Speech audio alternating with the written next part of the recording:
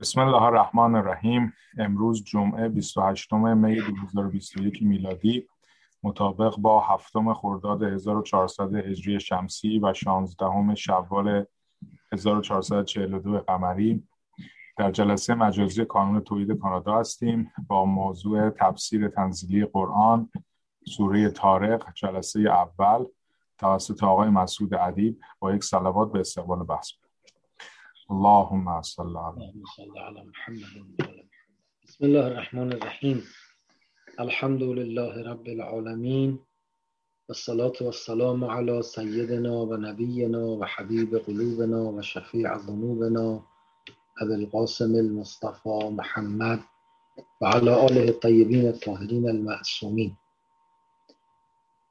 اعوذ بالله من الشیطان الرجیم. بسم الله الرحمن الرحیم. و السماء و الطارق و ما ادراک ما الطارق النجم الثاقب ان کل نفس لما علیها حافظ. خب، سوره مبارکه طارق در ترتیب مصحف شریف سوره 86 هست و در ترتیب نزول بنابر جدولی که ما دنبال میکنیم سوره 36 از سوره های مکی است. قبل از سال 10 گفتند که بر رسول خدا نازل شده است. مضمون اصلی سوره توجه دادن انسان است به اینکه تحت مراقبت الهی است و اعمال او و افکار او رصد می شود و بر این اساس باید به آفرینش خودش نظر کنه و اگر شبهه‌ای در مورد معاد داره برطرف کنه. این پیام اصلی این سوره است. و سماع و طارق. خب، با سوگند شروع میشه این سوره، سوگند به آسمان و به طارق. در مورد سماع قبلا هم عرض کرده ایم که گاهی به معنای مطلق بالاست، گاهی به معنای آسمان یعنی جو، گاهی به معنای آسمان به معنای کهکشان‌ها و فضاست و گاهی هم به معنای اون عوالم غیب باطن عالم هست، ملکوت عالم هست.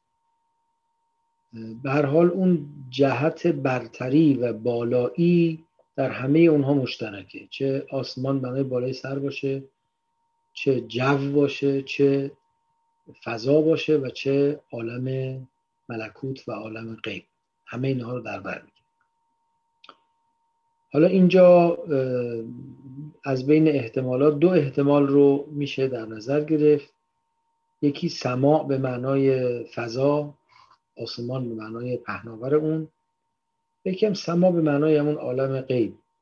البته به نظر میاد معنای سماع اینجا همون آسمان به معنای پهناور اونه، ولی یه اشاره، یه کنایه‌ای به عالم غیب داره، به بیانی که حالا بعد عرض خواهم کرد. ات-تارق. طارق اصل طرق یعنی کوبیدن صدادار. وقتی یک ضربه جایی زده میشه که صدا ایجاد میکنه، لذا عربا به چکش میگن مطرقه. چکش های کوچیکی که باش کارهایی مثل ظریفکاری انجام میشه یا به چوب انجام میشه، اینه بهش میگن مطرقه. به اون چکش روی در، اون کوبه روی در که معمولا درهای قدیمی که زنگ و اینجور چیزا نبود، یه کوبه روی در بود. وقتی در رو میبستن کسی که میومد بعد اون کوبه رو میکوبید تا صدای ایجاد بشه و در رو باز کنن. اون کوبیدن اون کوبه رو میگن طرق. معمولا چون مسافری که از راه میرسید روزها در خانه ها باز بود در شهرهای قدیم، شبها در رو میبستن، چون بستن در خیلی بعضی وقتا کار ساده‌ای نبود، یا لااقل درهای بزرگ و دروازه ها رو روز باز بود، شب میبستن. مسافری که شب میآمد به خاطر اینکه ناچار بود این طرقه رو بکوبه، این کوبه رو بکوبه و صدا ایجاد کنه تا بیان در رو براش باز کنن، به مسافری که شب پیدا میشه و شب از راه میرسه میگن طارق. اصلا تطرق یعنی شب از راه، ناگهانی و شبانگاه از راه رسیدن، که در آداب سفر هست که اگر کسی نیمه شب رسید و دید در خانه خودش بسته است، کلید نداره، در نزنه اهل خانه رو بیدار کنه، تا صبح بشینه پشت در که اهل خانه اصطلاحاً زاوران نشن، بخوابن استراحت کنن، صبح که پشتن نماز بخونن میان در برش باز میکنن. پس تطرق یعنی ورود ناگهانی شبانگاه. پس طارق یعنی چیزی که در شب آشکار میشه و این اسم شده برای ستاره. به ستاره هم میگن طارق چون تو شب آشکار میشه. و این کاربرد طارق در معنای ستاره یک چیز جا افتاده‌ای بوده است. تو اون شعری که زنان قریش در جنگ احد میخوندن برای تشویق رزمندگان سپاه شرک، میگفتن نحن بنات طارق نمشی علی النمارق، ما دختران طارقیم. طارق یعنی پدران ما مثل ستارگان آسمان درخشان، ما دختر بزرگانیم، دختر خلاصه ستاره های قریش هستیم، دختران ستارگان قریش هستیم. پس طارق یه واژه جا افتاده بود. حالا این الف لام که سروش آمده ات-تارق، آیا منظور یه ستاره خاصی است؟ احتمالات زیادی دادند. بعضی گفتن زحل، توضیحاتی دادن که خیلی به کار ما نمیاد. بعضی گفتن خوشه پروین یا در واقع عقد ثریا است. بعضی گفتن زهره است. بعضی گفتن نه، اصلا یه ستاره دیگری است که به اسم ستاره طارق شناخته میشه و حالا من نمیدونم در نجوم قدیم این به رسمیت شناخته شده بوده یا جدیدن این نامگذاری صورت گرفته. به هر حال یا یه ستاره مشخصی مراده یا نه مطلق ستاره. ولی خود به کار بردن لفظ طارق و این که از واژه نجم یا کوکب که میتونست از همه اینا استفاده کنه استفاده نکرده و از واژه طارق استفاده کرده، لااقل اون ناگاه بودن، سرزده بودن یا ظهور در تاریکی رو میتونه افاده کنه که وقت این به اون معنای کنایی که بهش اشاره خواهیم کرد مرتبط خواهد شد. قسم به آسمان و قسم به طارق، ستاره آشکار شونده در تاریکی. و ما ادراک ما الطارق، و تو چه میدانی که طارق چیست؟ این تعبیر ما ادراک ما فلان که چند بارم تو قرآن داریم دیگه، ما ادراک ما لیلة القدر، ما ادراک ما یوم الدین و امثال اینها، عموماً بیانی است که برای عظمت و ابهت و اهمیت یک چیز به کار میره. تو چه میدونی که اون چیه؟ خیلی میخواد عظمت و بزرگیش رو بیان کنه. قبلا هم عرض کردیم گاهی با تعبیر ما ادراکه میاد، گاهی با تعبیر ما یدریک میاد.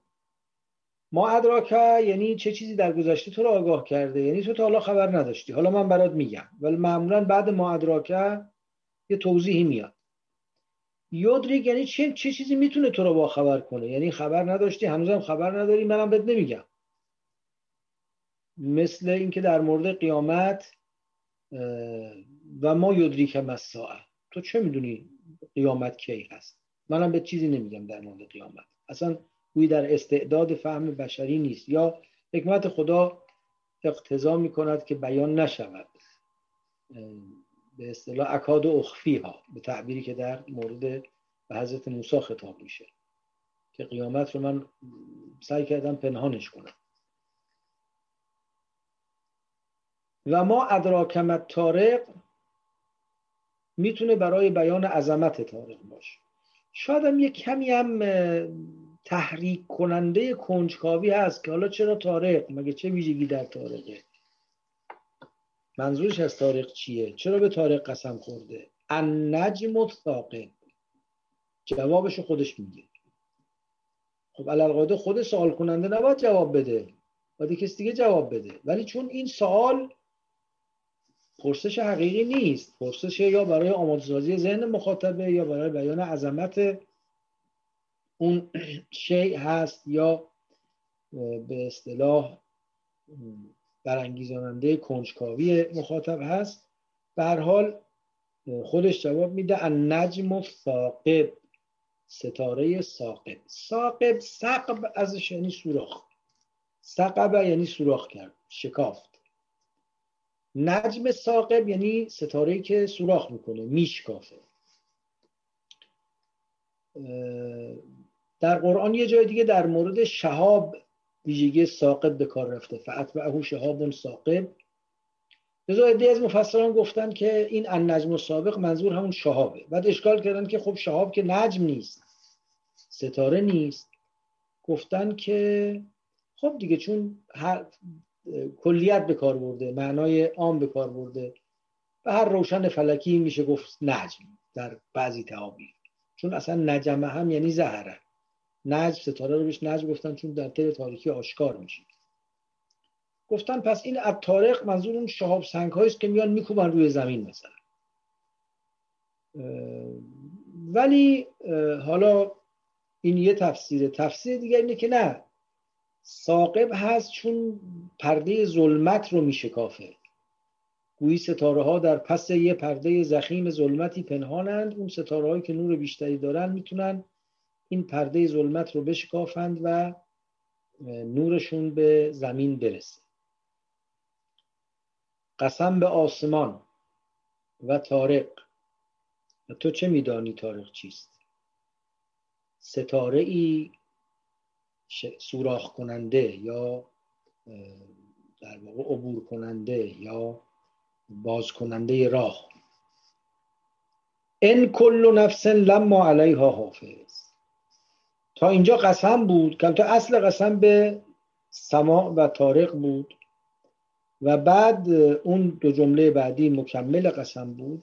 جواب قسم، متعلق قسم اینه ان کل نفس لما علیها حافظ. بعضی از قرائت ها لما علیها حافظ خوندند.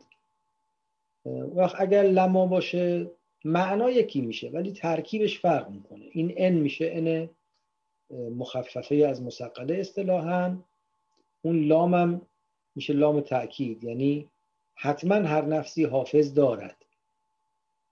اما اگر لما باشه این ان میشه ان نافیه. ان کل نفس لما علیها حافظ یعنی نفسی نیست که حافظ نداشته باشه. همون معنای وقتی با جمله مثبت گفته میشه وقتی با جمله منفی. که خب قرائت های مشهور اکثرا همین لما دارن. ان کل نفس لما علیها حافظ، هیچ نفسی نیست جز آن که بر او حافظی هست. حافظ اینجا با توجه به اینکه علیها حافظ گفته نه لها حافظ. اگر میگفت ان کل نفس الا لها حافظ یعنی اونی که حفظ میکنه از نابودی، از گزند در امان نگه میداره. ولی وقتی میفرماید لما علیها حافظ یعنی اون موجودی که نفس رو مراقبت میکنه، میپاید و طبیعتاً هر کسی رو، هر نفسی رو، اعمالش رو، افکارش رو، سخنانش رو مورد پایش قرار میده. بنابراین وقتی تعبیر علیها آمده در ما قبل حافظ، حافظ یعنی اون موجودی که مراقبت میکنه از این که این نفس چه گفته چه کرده.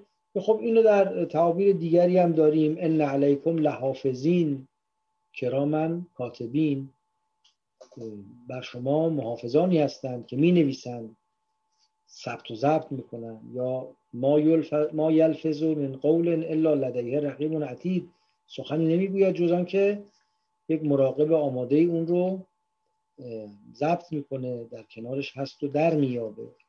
پس این اشاره به همون موجودات غیبی داره، ملائکه‌ای داره، یا ما نمیدونیم چی هستن، شاید حتی همین اجزاء عالم. ما واقعش اینه که به حسب فهم ظاهریمون ظاهرا ما فقط ذی شعوریم در عالم، بقیه مرخصن، ولی ای بسا تمام این عالم در حال ضبط و نگهداری و فهم و درک رفتارهای ما و حتی گاهی خواندن افکار ما باشه، نمیدونیم چیه. به هر حال موجوداتی این کار حفظ رو انجام میدن. حالا به قرینه این جواب قسم و این که اصل این است که قسم و جواب قسم با هم یه تناسبی داشته باشن. البته گاهی هم ندارن و گاهی هم قسم فقط برای تحریک ذهن مخاطبه، ولی معمولا جا داره که به دنبال پیدا کردن یک تناسبی بین اونها بگردیم. به قرینه این تناسبی که باید اینجا بیابیم، بعضی گفتند که این و السماء و الطارق و اون النجم الثاقب یک کنایه است از عالم غیب و اون موجوداتی که از عالم غیب و از پشت پرده های غیب تا جان آدمی میان و حتی لایه های ضمیر و فکر و دل و شخصیت انسان رو میتونن بشکافن و سوراخ کنن و به عمق جان آدمی دست پیدا کنن. خب اینم یک تفسیری است که ما خیلی تناسب پیدا میکنه. حالا لازم نیست اینجا بگیم طارق رو یه معنای ملکوتی یا مجرد براش بگیم، نه، سما و طارق منظور آسمان و ستاره است، ولی در عین حال یه نوع کنایه و اشاره اون حافظی که موجودی است، غیبی موجودی است که حالا ما لااقل نمیشناسیمش و به نوعی در جان و روان و ضمیر ما حضور پیدا میکنه، میتونه به اون اشاره داشته باشه. خب حالا که اینجور است و اینقدر مراقبت و دقت و پایش نسبت به انسان صورت میگیره، جا داره که انسان نسبت به اعمال خودش و رفتار خودش دقت کافی داشته باشه و بدونه که این مراقبت مقدمه یه محاسبه است. آخه هر چیز رو که اثر حکمت پایش میکنن برای اینه که بعدن این پایش یه جای به کار بیاد. اگه قرار باشه که ما رو میپاین فقط که پاییده باشن همین، بعدم هیچ حسابی کتابی هیچی در کار نیست، به نظر میاد لغوه. پس قاعدتا این پاییدن مقدمه یک حساب کتابی و یک در واقع ارزیابی خواهد بود. حالا اینجاست که ممکنه کسی درباره اون ارزیابی تردید کنه. خب چطور میشه با مردن من دوباره حسابی کتابی بیاد؟ به نظر میاد با مردن پرونده همه چیز بسته میشه. این سوال ذهن سوزی است که اختصاصی هم به مشرکین و کفار روزگار پیامبر نداره. در طول تاریخ انسان بین دو کشش بسیار متضاد و بین دو باور کاملا متقابل گرفتار بوده. از سوی میل به جاودانگی و اینکه برای همیشه باشه و از سوی میل به برخورداری فوری و آنی. این دو تا کشش از هر دو سوی این انسان رو به سمت خودش کشیدن. به قول شاعر جان گشاید سوی بالا بالها، تن زده اندر زمین چنگالها. این هر دوش هست و به تبع دو تا باورم در وجود انسان. یکی باور به این که من با مرگ تمام نمیشم و یکی باور به این که مرگ پایان همه چیزه. فکر نمی کنم در تاریخ بشر مگر یه آدمایی در اوج غفلت یا خارج از ریه انسانیت پیدا کنید غیر از این دو گروه آدمی رو که در طول عمرش و در طول بخش معظمی از حیاتش دست به گریبان این کشش ها و این باورها نباشه. حالا هر کی یه طرفیش رو انتخاب میکنه. خب طبیعتاً ادیان الهی همه اولا اون میل به بالا رو و اون میل به عالم متعالی رو اصیل دونستن و نه فقط ادیان الهی، بسیاری از نظام‌های فلسفی هم همین نگاه رو داشتن و بعدم معمولاً قائلن به این که مرگ پایان انسان نیست و بعد از مرگ هزار تا اتفاق در پیش رو داریم و جهان‌های بسیاری رو باید تجربه کنیم. حالا اگه تردیدی در این مورد هست، فلینظر الانسان مما خلق، انسان بره ببینه از چی آفریده شده. یعنی معمولا در مطالعه و ملاحظه خلقت نخستین نشانه هایی برای باور به خلقت مجدد و بازگشت به در واقع عالم ادراک وجود داره. این که میگیم بازگشت یا معاد که همون معنی عربی بازگشت هست، معناش این نیست که ما نابود میشیم دوباره به هستی برمیگردیم. نه، حالا اون دیگه تو فلسفه بحث کردن، گفتن اولا موجودی که هست محال نابود بشه، ثانیاً موجودی که نابود شده محال دوباره برگرده. حالا با ادله فلسفی اونو بحث میکنیم. نه، بحث این نیست که ما نابود میشیم. بحث این است که در وجود ما یه سیاله آگاهی هست. حالا اسم اینو بذاریم نفس، بذاریم روح، بذاریم جان، خیلی سر اسمش دعوا نداریم. که این سیاله آگاهی با مردن گویی دریافت میشه، دستگیر میشه، گرفته میشه و بنابر آنچه قرآن میفرماید تو خواب همین اتفاق میفته. الله یتوفی الانفس حین موتها والتی لم تمت فی منامها. خدایی است که جانها رو در وقت مرگ توفی میکنه، یعنی به طور کامل دریافت میکنه.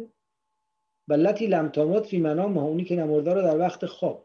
خب ما تو وقت خواب که بدنمون از کار نمیفته، نمیمیدیم که، یعنی اون عامل حیاتمون باقی، هنوز زنده ایم. ولی گویی به نظر میاد، حالا اینجور که ما میفهمیم، واضح ترین اتفاقی که میفته اینه که اون سیاله آگاهیمون یا خاموش میشه یا متوجه جای دیگه میشه. بالاخره از تدبیر بدن و عالم پیرامون گویی یک فاصله میگیره و خب وقتی بیدار میشیم دوباره این به جریان میفته. حالا ما اصلا بحث این که مادی مجرد چیه، ایناش بحثیست که فعلا کاری به اینا نداریم. به نظر میاد که اون سیاله آگاهی هیچ وقت نابود نمیشه. با فرو خفتن این بدن و تن ارتباطش طبیعتاً با اون آگاهی قطع میشه. حالا اون سیاله آگاهی ماده است در یه بعد دیگری از عالم، مجرد از جنس بین مجرد تام و ماده، یعنی مجرد ناقص یا عالم مثاله. اینا بحثاییست که خب فیلسوفان به تفصیل بهش پرداختند و بحثای شیرین و جالبی هم هست. و وقتی از معاد سخن میگیم در واقع از ارتباط مجدد بین اون سیاله آگاهی و جهان پیرامون یا بدن و امثال اینها سخن میگیم. خب اگه تو همه اینا تردیدی وجود داره، ظاهر قرآن اینه که بدن ما بازسازی میشه یا دوباره خلق میشه و این همانی هم از طریق اینه که اون سیاله آگاهی دوباره بهش تعلق میگیره یا اون نفس بهش تعلق میگیره و لذا این همانی برقرار میشه. حالا اگه کسی در این تردید داره، فلینظر الانسان مما خلق، انسان بره ببینه از چه چیزی آفریده شده. مگه آفرینش اولیش خیلی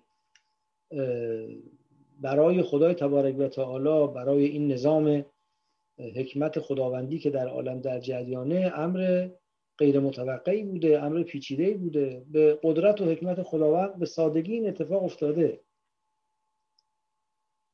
در واقع در این بیان هم یک نوع هشدار دادن، بیدار کردن هست، هم یه نوعی هم تخفیف انسان هست که بابا خیلی خودتو جدی نگیری، خبرها که تو میگی نیست، الکی بالاخره از یه قطره آب درست کردیم، حالا دوباره از یک سلول زنده یا از یک مولکول مرده درست میکنیم، خیلی نگران ایناش نباش.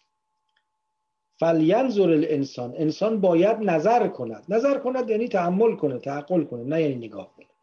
مما خلق، من ما خلق بوده دیگه، چون حرف جر آمده ما شده من. مما خلق، که از چه چیزی خلق شده. جالبه که در این آیه و چند تا آیه بعد که حالا خواهیم دید همه از صیغه مجهول استفاده میشه. نمیفرماید انسان نگاه کنه که خداوند او را از چه آفرید.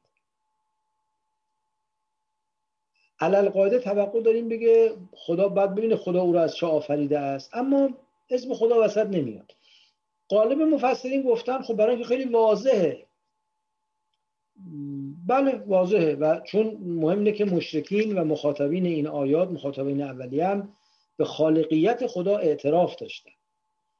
با این حال یه جای دیگری هم که این وضوح وجود داره، باز اسم خداوند آمده از باب تشریف، از باب تأکید، از باب تقویت نگاه توحیدی. پیداست اینجا که ذکر نمیشه، حالا وضوحش رو انکار نمی کنیم، ولی پیداست میخواد تمرکز ذهن مخاطب رو ببره رو خود آفرینش. حالا قطع نظر این که آفریننده خدای تبارک و تعالی است، سر جای خودش، خود این فعل آفرینش چه مبدئی داشته، از کجا آغاز شده. فلینظر الانسان مما خلق، انسان نگاه کنه ببینه از چه آفریده شده. خلق من ماء دافق، از یه آب جهنده‌ای خلق شده است، که بعضی گفتن این آب جهنده در واقع منی مرد هست و بعضی گفتن نه، اون نطفه است که بعد از ترکیب میره استقرار پیدا میکنه، که حالا کدوم یک درست تره بستگی داره به اون آیه بعد، که حالا آیه بعد که توضیح بدم قدری روشن میشه. خلق من ماء دافق، از یک آب جهنده‌ای خلق شده. باز نمیگه خلقه الله، خلق. یخرج من بین الصلب و الترائب، این آب جهنده از کجا خارج میشه؟ از بین صلب و ترائب. خب اینو مخاطب معاصر نزول چی میفهمیده ازش؟ حالا توضیح خواهم داد. بعدها مخصوصا شاید مثلا چیزی بوده 1 قرن پیش که دوران شکوفایی علم، از اون طرف هم یه قدر نگاه پوزیتیویستی بر جهان حاکمه، تو عالم اسلام طرفدارانی داره. بعضی از مفسران مثل مراغی، مثل ابن عاشور، اینا سعی کردن با چه آب و تابی از یک اکتشافات علمی خلاصه دقیقی که این آیه به اونها اشاره داره سخن بگن. بعدترش کسانی گفتن نه اصلا این اکتشافات علمی دقیق نیست، پس این آیه اگه منظورش اون بوده اصلا خلاصه داره اشتباه میگه. و توضیح دادن که نمیدونم از مغز چه آنزیم هایی، نمیدونم هورمون هایی ترشح میشه، کجا میره، چی میشه، چیزایی که حالا به نظر من هیچ نکته قابل استفاده هم درش نیست و علل اصول اصلا بیان این جزئیات شأن قرآن، کار قرآن، رسالت قرآن نیست و معنی نداره قرآن یه معنایی رو گفته باشه، یه آیه رو گفته باشه که تا قرن 19 یا قرن حتی اوایل قرن 20 هیچ کی رو نفهمیده باشه معناشو، تازه قرن 20 بفهمن چی میخواد بگه. ممکنه که خب یه آیاتی دارای درجات معناست، عمقی داره، لطافتی داره که اینو ممکنه هر کسی به حتی برداشت شخصی خودش دریافتایی داشته باشه با دیگران متفاوت، ما خب اونو انکار کنیم، ولی اینکه معنا بگیم اینه یه قدری به نظر ثقیل میاد. به هر حال صلب یعنی سفت، یعنی سخت و در زبان عربی چون ستون فقرات محکمترین قسمت یا در واقع ستون اصلی نگهدارنده بدن انسان هست، از ستون فقرات به عنوان صلب یاد میشه. ستون فقرات رو بهش میگن صلب و ذهن مردم این بوده است که فرزندان از صلب پدر زاده میشن، اصلشون اساسشون یه ربطی با صلب پدر یعنی ستون فقرات پدر داره، یا این تو ذهنشون بوده یا وقتی میخواستن انسان رو بهش اشاره کنن یه وقتی انسان رو به ملاحظه این که در چه سیاقی دارن بهش اشاره میکنن به یه عضوی از بدنش اشاره میکنن. مثل چی؟ مثل این که ما تو فرض کنید که همین احکام عید فطر که 2 هفته پیش گفتیم زکات فطره چطور باید داد؟ از هر سری سائی. از هر سری سائی. سر یعنی چی؟ یعنی از هر نفری. سر گفتیم مرادمون انسان. در سوره بلد که هفته قبل خوندیم فرمود فک و رقبه، آزاد کردن گردن. حالا اگه آدمی هیچ وقت گردنشو نبستن، مچشو بستن، برداشت کردن، این نمیشه آزادش کرد؟ نه، رقبه اینجا یعنی برده، یعنی انسانی که به بردگی گرفته شده. رقبه میگه انسان مرادش. یه جاهایی میگن که فلانی تو خونش دهن زیاده. اینجا دهن زیاده یعنی اعضای خونواش یکی 3 تا دهن دارن؟ نه، دهن یعنی آدم، یعنی نونخور. و همینطور به اعتبار سیاق گاهی به یه عضوی از بدن انسان اشاره میکنن ولی منظورشون کل انسانه. تو بازار دست زیاد شده یعنی معامله‌گر زیاد شده. خب از این دست خیلی داریم دیگه.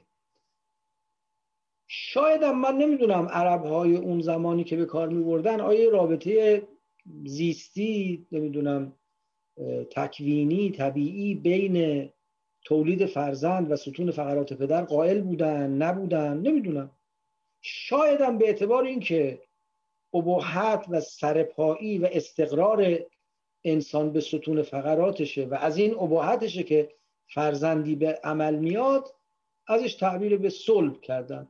تعبیر صلب پدر یه تعبیر جا افتاده است و قرآن به زبان مردم حرف میزنه و از این تعبیرات جا افتاده استفاده میکنه.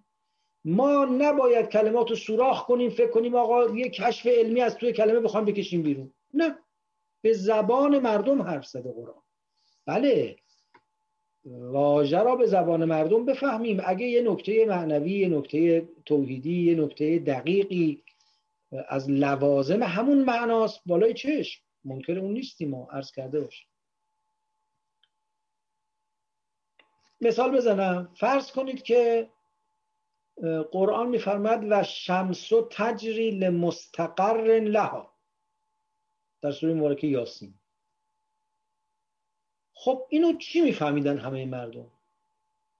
جریان شمس، حرکت و جریان شمس رو چی میفهمیدن؟ اینکه صبح از شرق در میاد، غروب تو غرب مینشینه. اینو میشونن جریان شمس. قرآن هم همینو داره میگه. آقا این که خورشید نیست که داره میچرخه، ما داریم دور خودمون میچرخیم. مهم نیست. اون روز که نمیدونستن هیچ. الان هم که ما 500 ساله میدونیم که خورشید سر جاش وایساده، ما داریم دورش خودمون میچرخیم، باز میگیم آفتاب در آمده. آره در آمده. آفتاب بالا آمده. آره بالا آمده. آفتاب بالای سر رسیده. آره بالای سر رسیده. آفتاب داره غروب میکنه. آره داره غروب میکنه. خب این فهم متعارف زبان ماست، داریم با زبان حرف میزنیم. حالا نه، کشف شده اخیراً که خورشید اضافه بر حرکتی که حالا به نگاه ظاهری ما صبح در میاد غروب مینشینه، خودش هم طبیعتاً در کهکشان یه مسیر رو داره طی میکنه. قرآن داره به او اشاره میکنه. آخه چیزی که هیچ که نمیفهمدش، قرآن به چی اشاره میکنه؟ از این واضح‌تر میفرماید انها لا تعمى الابصار ولکن تعمى القلوب التي فی الصدور. چشما کور نیست، دلایی که تو سینه است کوره. یعنی چی دلی که تو سینه است کوره؟ مگه دل شما چش داره؟ نه، دلی که تو سینه است یعنی اون آگاهی انسان، اون بصیرت انسان، اون فهم انسان. خب این که دل تو سینه میفهمه، یا علم تو سینه، یا تنگی سینه، یا گشادگی سینه، اینا همه تعبیرات جا افتاده است که همه انسان ها تو همه زبان ها به کار میبرن و ناشی از فهم متعارف انسانی است. قرآن هم از این زبان استفاده کرده مراد خودش رو افاده کنه. بنابراین ما بگردیم به این که نه، صلب که گفته بگردیم ببینیم تو کجای ستون فقرات یه هورمونی ترشح میشه، یه نمیدونم ماده‌ای به وجود میاد که بعد اون ماده یا از مغز، حالا به قول ابن عاشور و ابن مراغی، از مغز میاد میره توی نمیدونم کانال نخاع، از اونجا میره میرسه به فلانجا. به نظر میاد اینا همه تکلفات بی معناست. بعد از اونورم یه عده پیدا بشن بگن آه میگفتید قرآن لا یأتیه الباطل من بین یدیه ولا من خلفه، ما پیدا کردیم کذب قرآن درست شد. قرآن گفته صلب نقشی در تولید مثل نداره. نه، همونی که اعجاز قرآن رو از این طریق کشف کرده به نظرم بیراه رفته، همونی که ابطال قرآن رو ادعا کرده بیراه رفته. صلب یک فهم متعارفی است. وقتی میگه این از صلب ناشی میشه یعنی از پدر ناشی میشه. ترائب جمع تریب است. تریب در اصل به این استخوان‌های بالا زیر ترقوه تا 4 تا دنده های زیر ترقوه، یعنی در واقع بین ترقوه تا سینه ها رو میگن تریبن. حالا این قول مشهوره. بعضی گفتن تریبه استخوان یعنی دنده های پایین، بعضی گفتن یعنی اندام ها، هر کی چیزی گفته، ولی اونی که مشهورتره همینه. گفتن ترائب اون استخوان هایی است که در خانم ها زیر گردنبند قرار میگیره. اون دنده هایی است که زیر گردنبند قرار میگیره. خب معمولا همین 4 تا دنده بالاییه که زیر گردنبند قرار میگیره. و لذا بعضی گفتن ترائب اشاره به مادره، همونطور که صلب اشاره به پدره. نه اینکه سلول جنسی از صلب پدر تولید بشه، نمیدونم تخمکم تو صلب مادر، تو ترائب مادر تولید بشه. این حرفا چیه؟ همونطور که صلب اشاره به پدره، ترائب هم اشاره به مادره. و وقتی میفرماید که خلق من ماء دافق یخرج من بین الصلب و ترائب، یعنی از رابطه و ارتباط پدر و مادر که اگه این باشه و خب ماء دافق میشه همون نطفه‌ای که میره جایگزینی میشه در رحم. این یه قول، بنابراین که ترائب رو به کنایه از زن و مادر میدونه. اما ایده از مفسران گفتن نه، اصلا کاری به مادر و پدر و اینو به این خصوص نداره. صلب یعنی پشت، ستون فقرات، ترائب هم یعنی قفسه سینه. حالا چرا صلب و ترائب؟ خب برای که یه بدنی رو میخوایم بگیم از درون انسان میاد، از درون انسان میاد، یعنی بین صلب و ترائب میاد. کما که وقتا میگن بین جنبیک، میگن عدو که نفس و کلتی بین جنبیک، دشمن تو نفس توست که بین تو دو پهلوی توست. عجب، پس توی کلم نیست، توی قفسه سینم نیست، تو پاهام نیست؟ نه، بین جنبه یعنی تو درون توست دیگه. بین الصلب و ترائب یعنی درون انسان. از یه ماء دافقی آفریده شده که از درون انسان در میاره. انه علی رجعه لقادر. خب باز اینجا حتی نفرمود ان الله علی رجعه لقادر، چون میخواد حواس مخاطب به اون رجع باشه. اون خدایی که تو رو از صلب و از بین صلب و ترائب کشید بیرون، علی رجعه لقادر، بر بازگرداندنش قدرت داره. نه بازگرداندنش به این دنیا، بازگرداندنش به بدن، یا به در حال بدنی مناسب با عوالمی که درش قرار میگیره.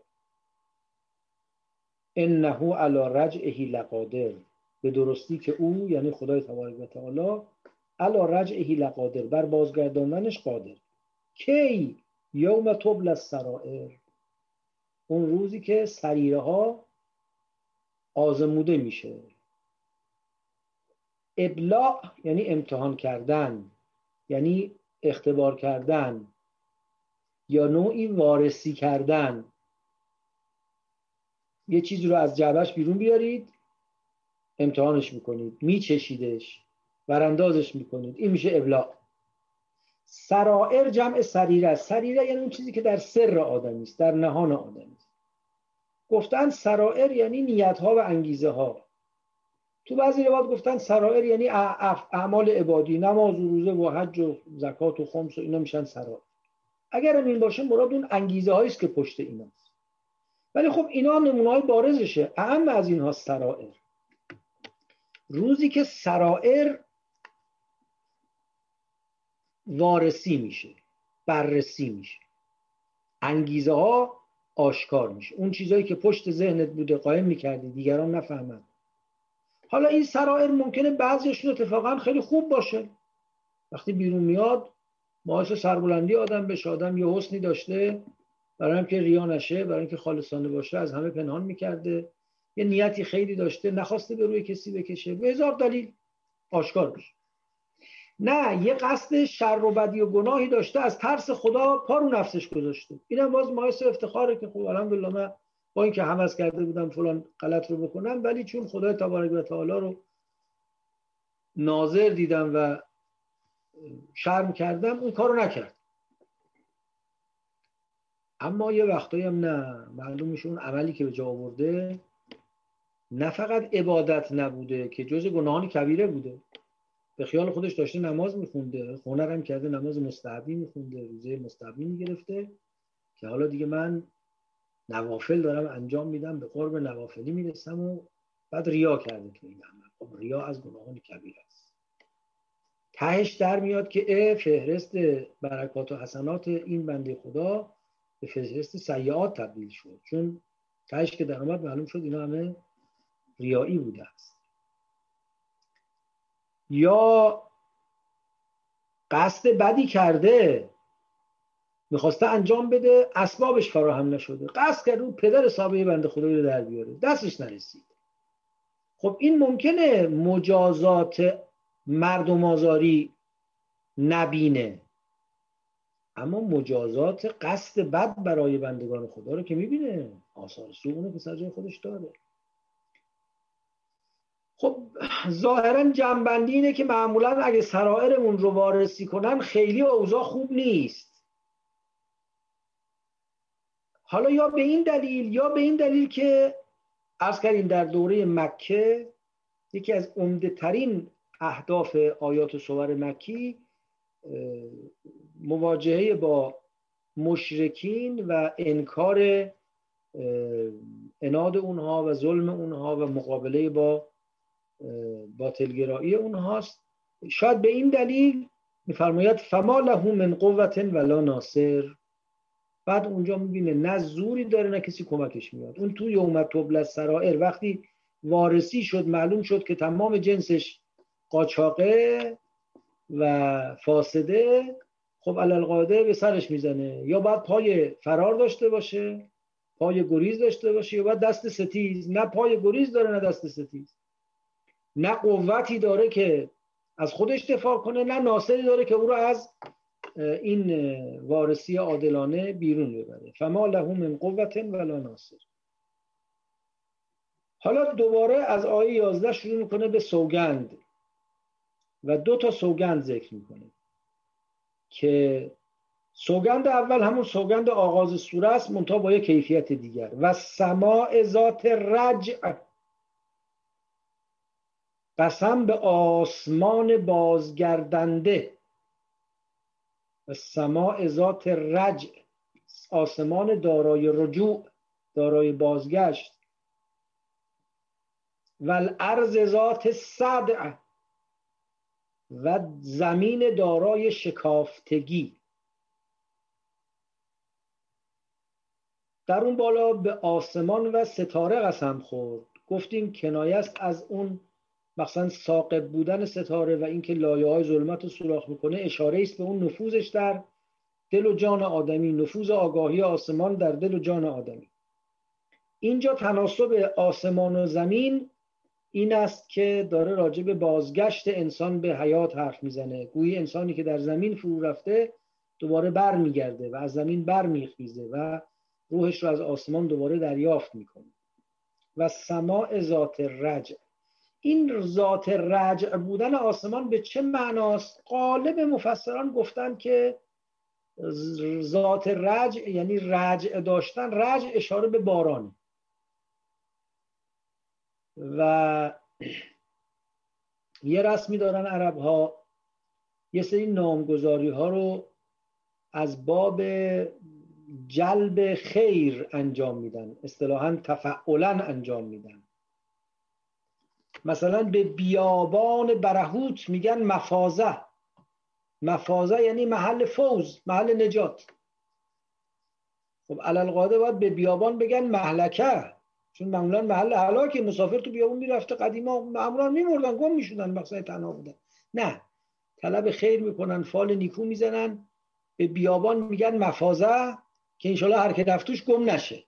تو فرهنگ خودمون هم هست دیگه، ما تو تلقیمون، حالا شاید هم بیاریشه درستی هم داشته باشه، بین حتی الفاظ و کلمات و واقعیت همیشه یک نوسانی میکنیم دیگه. دیدید که میخوان مثلا یک کسی رو که از دنیا رفته بگن که مثلا فلانی که مرده چه قیافش مثل منه، میگن قرآن ما بین. دیدید تو بعضی جاها چی شما نباشه، نمیدونم قرآن بینتون باشه. از این اصطلاحات که تو بعض زبان عامیانه ما به کار میبریم، چون احساس میکنیم هم که لفظ رو به کار بردیم است که معنا دور از جونتون، خدا نخواسته باشه. از این تعابیر زیاد به کار میبریم. عرض میکنم که لذا به بیابان میگفتن مفازه، به باران میگفتن رجع یا ذات رجع، که یعنی انشاءالله زود برگرده، بارون اومده دوره بیاد. بارون کمیاب بود، به این امید که هی زود زود بارون بیاد، به بارون میگفتن یا رجع یا ذات رجع. و سماع ذات رجع، قسم به آسمان دارای باران. خب باران باعث چی میشه؟ باعث شکفتگی میشه. و کذالک الخروج، جای دیگه تو قرآن داشتیم که به باران و به رویش و اینا اشاره میکنه، بعد میفرماید و کذالک الخروج، بعث و نشر هم همینطوره. پس اینجا تناسب داره، قسم به این که و سماع ذات رجع. بعضی هم گفتن این رجع این بازگشتی است که شب میره روز میاد، ستاره افول میکنه، غروب میکنه، طلوع میکنه. این یک سره گردش مدام شب و روز و همه آمد و رفت ستارگان، که اینم باز به این که همه این عالم با این عظمتش در ید قدرت خدا در حال رفت و آمد و بازگشت و طلوع و افوله، چرا انسان اینجور نباشه؟ انسان هم میتونه این بازگشت و رفت آمد براش اتفاق بیفته. والارض ذات صدع، صدع یعنی آشکار کردن، شکافتن، چیز سختی رو شکافتن و چیزی رو ازش بیرون زدن یا بیرون کشیدن. بعضی گفتن صدع یعنی همین شکاف های زمین که در اثر رویش گیاهان پدید میاد. بعضی گفتن به خود گیاهان هم صدع میگن چون زمین رو شکافته و بیرون آمده. ولی احتمالاً منظور همون شکافتگیست اینجا، با اون ثقب هم که اون بالا گفتن یه تناسب بیشتری داره دیگه. والارض ذات صدع، زمین دارای شکافتگی، شکافتگی ناشی از رویش گیاهان. ببین چطور یک دانه‌ای در زمین که خب شما الان بین دو انگشتتون اون دانه‌ای که تازه از زمین جوانه زده بیرون آمده لمس میکنید، احساس میکنید میتونید بین دو انگشتتون لهش کنید، اینقدر نرمه. ولی این خاک رو شکافته، کلوخای به هم فشرده رو، گاهی سنگ رو شکافته و زده بیرون. کدام دانه فرو رفت در زمین که نرست؟ چرا به دانه انسانت این گمان باشد؟ و واقعا این عظمت خلقت که توش به راحتی یک دانه ضعیف میتونه خاک رو، سنگ رو بشکافه و بیرون بیاد، باید برای ما درس آموز باشه. و سماع ذات رجع و الارض ذات صدع انه لقول فصل، این سخنی تمامیت بخش است، تمام کننده است، تمایز بخش است. قول فصل، فصل یعنی جدا کردن، قول فصل یعنی حرفی که دعوا رو تمام میکنه، فاصله میاندازه بین حق و باطل، بین راست و دروغ، شبهه رو از بین میبره، حرف آخر رو میزنه. این میشه قول فصل.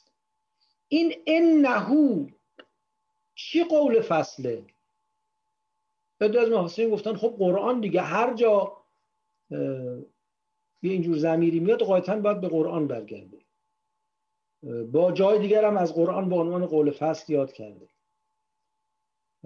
و بعضی گفتن نه، این انهو یعنی همین حرفی که زدیم که انهو علی رجعه لقادر، اینکه این انسان باز میگرده، یا اینکه ان کل نفس لما علیها حافظ، که البته این به انه علی رجعه لقادر بیشتر میخوره به قرینه دوتا قسمی که خورده.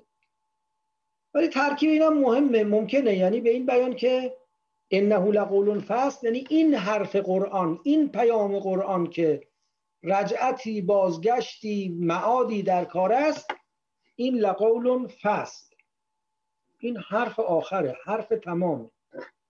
و ما هو بالهزل، شوخی نیست. این چه طرز بیانه؟ وقتی شما دارید یه بیان فاخر ادبی میکنید باید به تدریج از پایین به بالا برید، نه اینکه یه صفت عالی رو بگید بعد یه دفعه یه صفت پایینتر رو بگید ایشون دانشمند بزرگ معاصر، تازه دیپلم هم داره. این نمیشه که. آخه دانشمند بزرگ معاصر دیپلم که دیگه خیلی براش مهم نیست داشته باشه. به نظر میاد وقتی میگه انه لقول فصل، دیگه بالاتر از این راجع به این کلام نمیشد چیزی بگه. و ما هو بالهزل، شوخی نیست. پس معلوم میشه این شوخی نیست، یه نکته جدیدی میخواد بگه که اینجا میاد. اون نکته جدید چیه؟ زمینه رو فراهم میکنه برای مابعدش، آماده کننده ذهن مخاطب برای مابعدش. یکی از کارهایی که مشرکین میکردن، اونایشون که خب میتونستن از در استدلال با پیغمبر در بیان استدلال میکردن و نوعا استدلال ها ضعیف بود، به جای نمیرسید. اونا که هیچی، همین امروزم نهایت کاری که منکران خدا یا منکران آخرت میتونن بکنن میگن ما دلایل شما رو کافی نمیدونیم، یا تردید کنن. کسی نمیتونه اقامه برهان کنه بر عدم خدا. یه برهانی جون کندن بعد قرنهای متمادی درست کردن، بهترین تغییرش هم الجی مکی انجام داده که از طریق وجود شر خواستن برهان اقامه کنن بر عدم وجود خداوند، که خب جوابش هم آقای پلانتینگا و دیگران دادن. حالا کاری به اون نداریم. معمولا اینجوریه که میگن برهان شما تمام نیست، ما چرا قبول کنیم؟ یا درباره آخرت کسی نمیتونه اقامه برهان کنه که آخرتی نیست. امروز هم که این کارو اینقدر دانش بشر پیشرفته نمیتونن این کارو بکنن. اون روز هم که معمولا این کار ازشون نمیامد، نهایتاً تردید میافکندن و وقت یه عده‌ای مسخره میکردن، شوخی میگرفتن.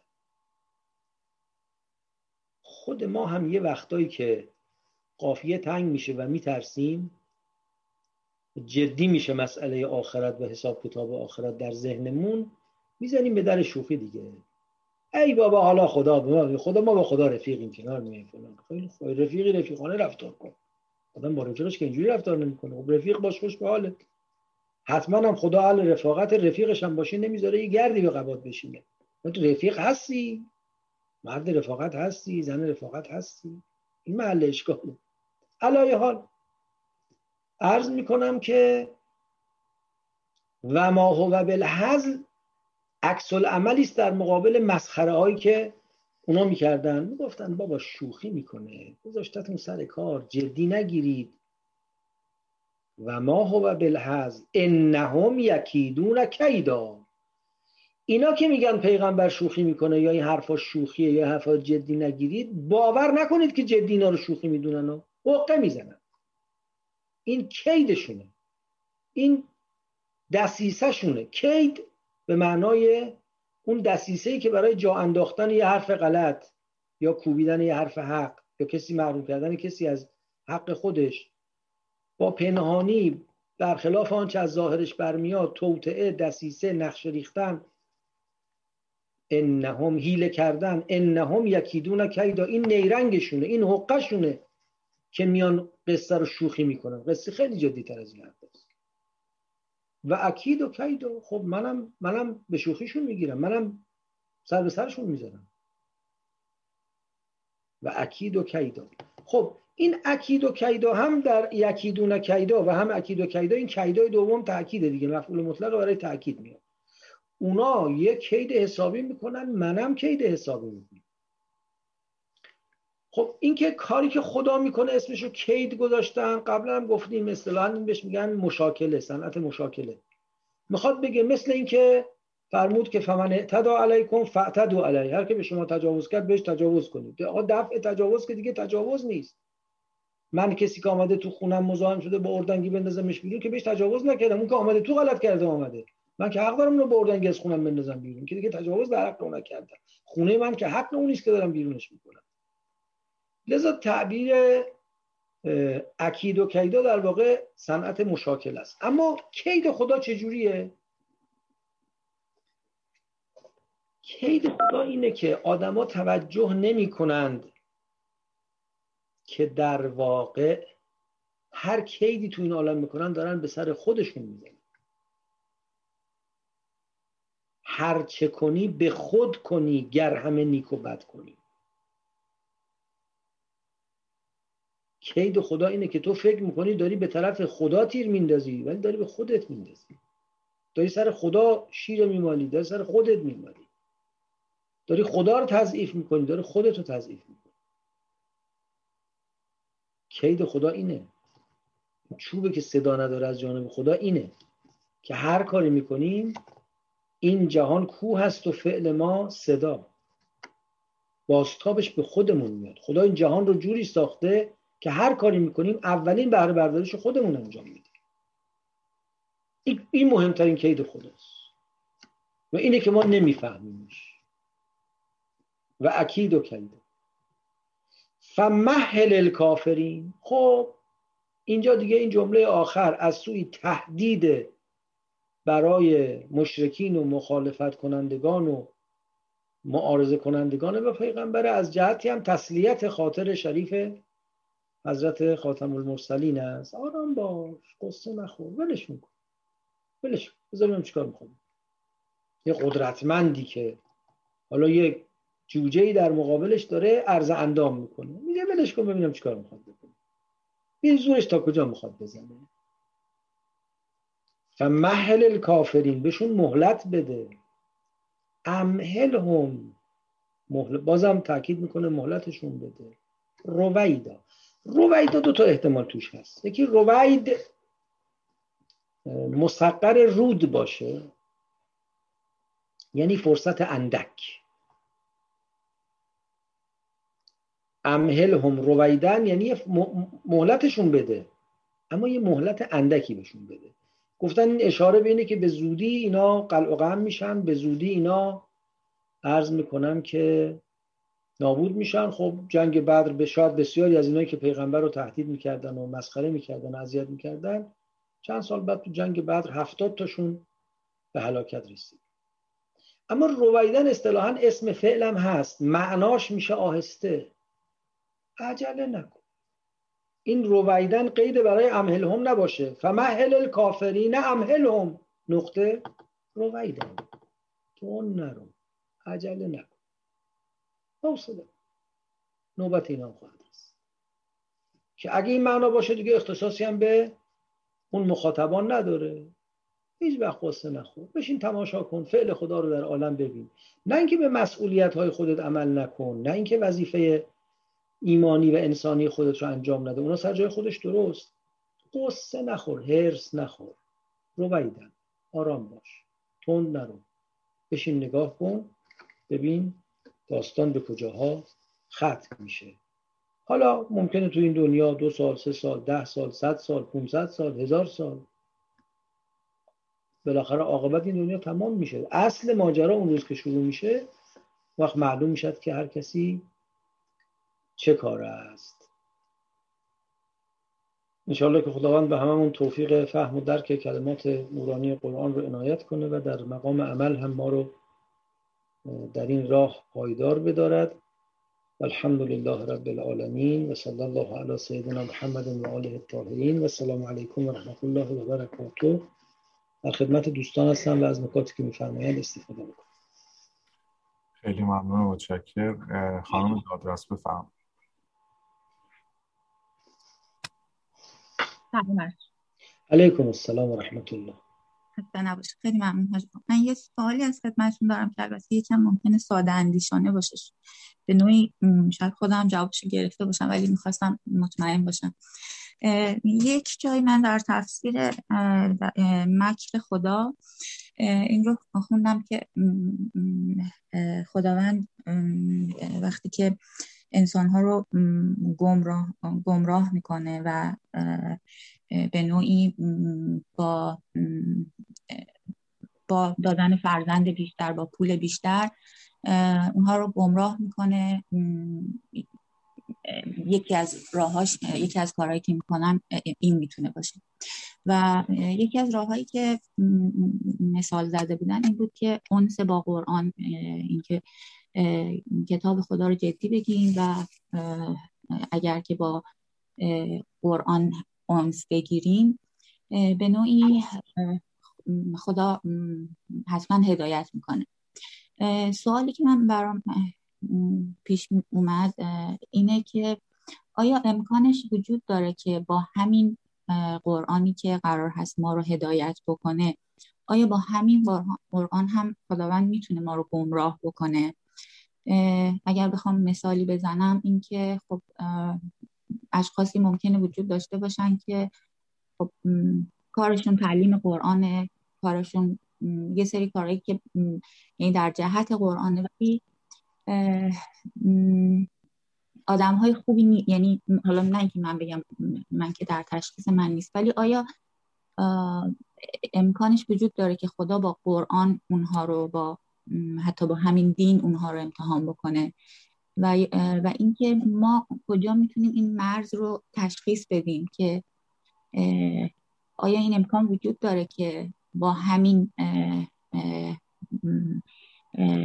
در مرحله‌ای که داریم قرآن رو بهاش اون میگیریم ما هم به نوعی در گمراهی به سر میبریم و کج فهمی ازش ممکنه داشته باشیم و چطور میشه تشخیص داد؟ بله، پاسخ سوال اولتون که مثبته. بله، خود قرآن میفرماید و ننزل من القرآن ما هو شفاء و رحمت للمؤمنین ولا یزد الظالمین الا خسارا. این قرآن به ظالمین خسارت افزون خواهد کرد. و روایات فراوانی که مثلا میفرماید که رب تال القرآن و القرآن یلعنه، ای بسا تلاوت کننده که قرآن نفرینش میکنه. یا میفرماید من جعله امامه قاده الی الجنه و من جعله خلفه ساقه الی النار. کسی که قرآن رو پیشوای خودش بکنه او رو میبره به بهشت، و کسی که قرآن رو بخواد پشتوانه کنه باش کار خودش رو انجام بده او رو میفرسته به جهنم. بنابراین حتما دین، قرآن، هر چیزی ماشاءالله این انسان این هنر و استعداد رو داره که از تمام نعمتهای خدا، حتی از نعمت دین و وحی و قرآن، بلده برای کاسبی خودش و برای فساد خودش و برای برتری جویی خودش استفاده کنه. این فکر میکنم یه امر روشن است که حالا چطوری میتونیم تشخیص بدیم؟ راجع به دیگری که اصلا ما نمیتونیم تشخیص بدیم. ما راجع به دیگری باید به اتقان مطلبش، به استدلالش، به مناسبتش با آیات، روایات، حرفی که میزنه حرفش رو باید بسنجیم. تو دلش چه میگذره به ما ربطی نداره. اگه یه آدمی خیلی خوب، مقدس، منزه، یه آدم خیلی خوب، نماز شبش هم ترک نمیشه ولی حرف مفت داره میزنه، خب حرفش مفته، هر کی میخواد باشه. استدلال باید داشته باشه، یا استدلال عقلی یا استدلال دینی یا استدلال نمیدونم اخلاقی، یه چیزی باید داشته باشه دیگه. لذا شخصیت هیچ کس پشتوانه حرفش نباید بشه. از اون طرف اگه حرف حسابی میزنه، آره حرفش حسابیه ولی یک نیت بدی داره، من نمیدونم نیتش چیه، به من چه ربطی داره، حرف حسابی رو باید بپذیرم. این چیزی است که باز قرآن و دین و خدا به ما یاد دادن که میفرماید که حکمت رو از اهل نفاق بگیرید، از اهل زلال بگیرید، نقاد کلام باشید، به گوینده نگاه نکنید، به گفته نگاه کنید. اینا در روایت ما فراوان است. پس راجع به دیگری ما اصلا نیت خوانی و انگیزه خوانی و نقد انگیزه نمی کنیم. برعکس همه دقت و تیغ تیز نقد و بررسی راجع به خودمون باید انجام بدیم. راجع به خودمون اولا بین این که یه آدمی علیاذ بالله مورد مکر و استدراج الهی قرار گرفته باشه با اینکه یه جای اشتباه کنه باید فرق بگذاریم. یعنی من نباید فکر کنم که اگر یه جا، دو جا، 10 جا اشتباه کردم دیگه از چشم خدا افتادم و مورد مکر و استدراج و کید الهی قرار گرفتم. علیاذ بالله امیدواریم که هیچ وقت این اتفاق برای هیچ که نیفته. اما اگر فرض کنیم که یک انسانی، حالا این مواردی که ممکنه مثل انسان هر انسان دیگه اشتباه کنه کنار بگذاریم، یک انسانی بخواد مورد مکر و استدراج و کید الهی قرار گرفته باشه، اون انسانی است که ورای کارهایی که میخواد بکنه خدا رو نمیخواد، خودشو جای خدا گذاشته. به یه معنا ما همه خودمون رو میخوایم، اما خودمون رو چجوری میخوایم؟ خودمون رو میخوایم که بنده خدا باشیم، خودمون رو میخوایم که در قرب خدا باشیم. ما حتی اون وقتی هم که میگیم ما خدایا سراپا نوکرتم، هر چی تو بگی تسلیمتم، چرا اینا رو میگیم؟ چون میخوایم از قرب خدا به یه چیزی برسیم دیگه. باش، ولی اگر رسید این به اینجا رسیده باشیم که همه چیز رو از در خانه او باید جست و از او باید خواست. اما یه وقتایی کسی میگه قرآن میخونه چون قرآن پذیرش داره، بازار داره، میخواد جنسش رو با قرآن بفروشه، با قرآن دنبال استعلاس، برتری جویی، منیت، کلاه سر مردم گذاشتنه. خب اگر دین، قرآن، همه اینجور امور وسیله است برای هدف خدا، وقت ممکنه یه وقتی اشتباه هم بکنیم ولی دیگه نمیتونیم بگیم که علیاذ بالله مشمول مکر و کید الهی شدیم. اما اگر خدای نکرده کسی قرآن رو وسیله برتری جویی، استعلا، دنیا طلبی قرار بده، اون وقت امان از مکر خدا نباید باشه. خب مرز این بسیار نازکه، بسیار باریکه. لذا همیشه باید به خودمون هشدار بدیم، خودمون رو وارسی کنیم، به خدا پناه ببریم. برای همینه که روزی 10 بار میگیم که اهدنا الصراط المستقیم. چرا میگیم؟ یه ورد زبانی نیست. خدا کمک کن تو راه بمونم، از راه بیرون نرم، چون کار سختیه ولی مراقبت و پایش مستمر میخواد. انشالله خدا به همون توفیقشو بده. خیلی ممنون. خواهش میکنم.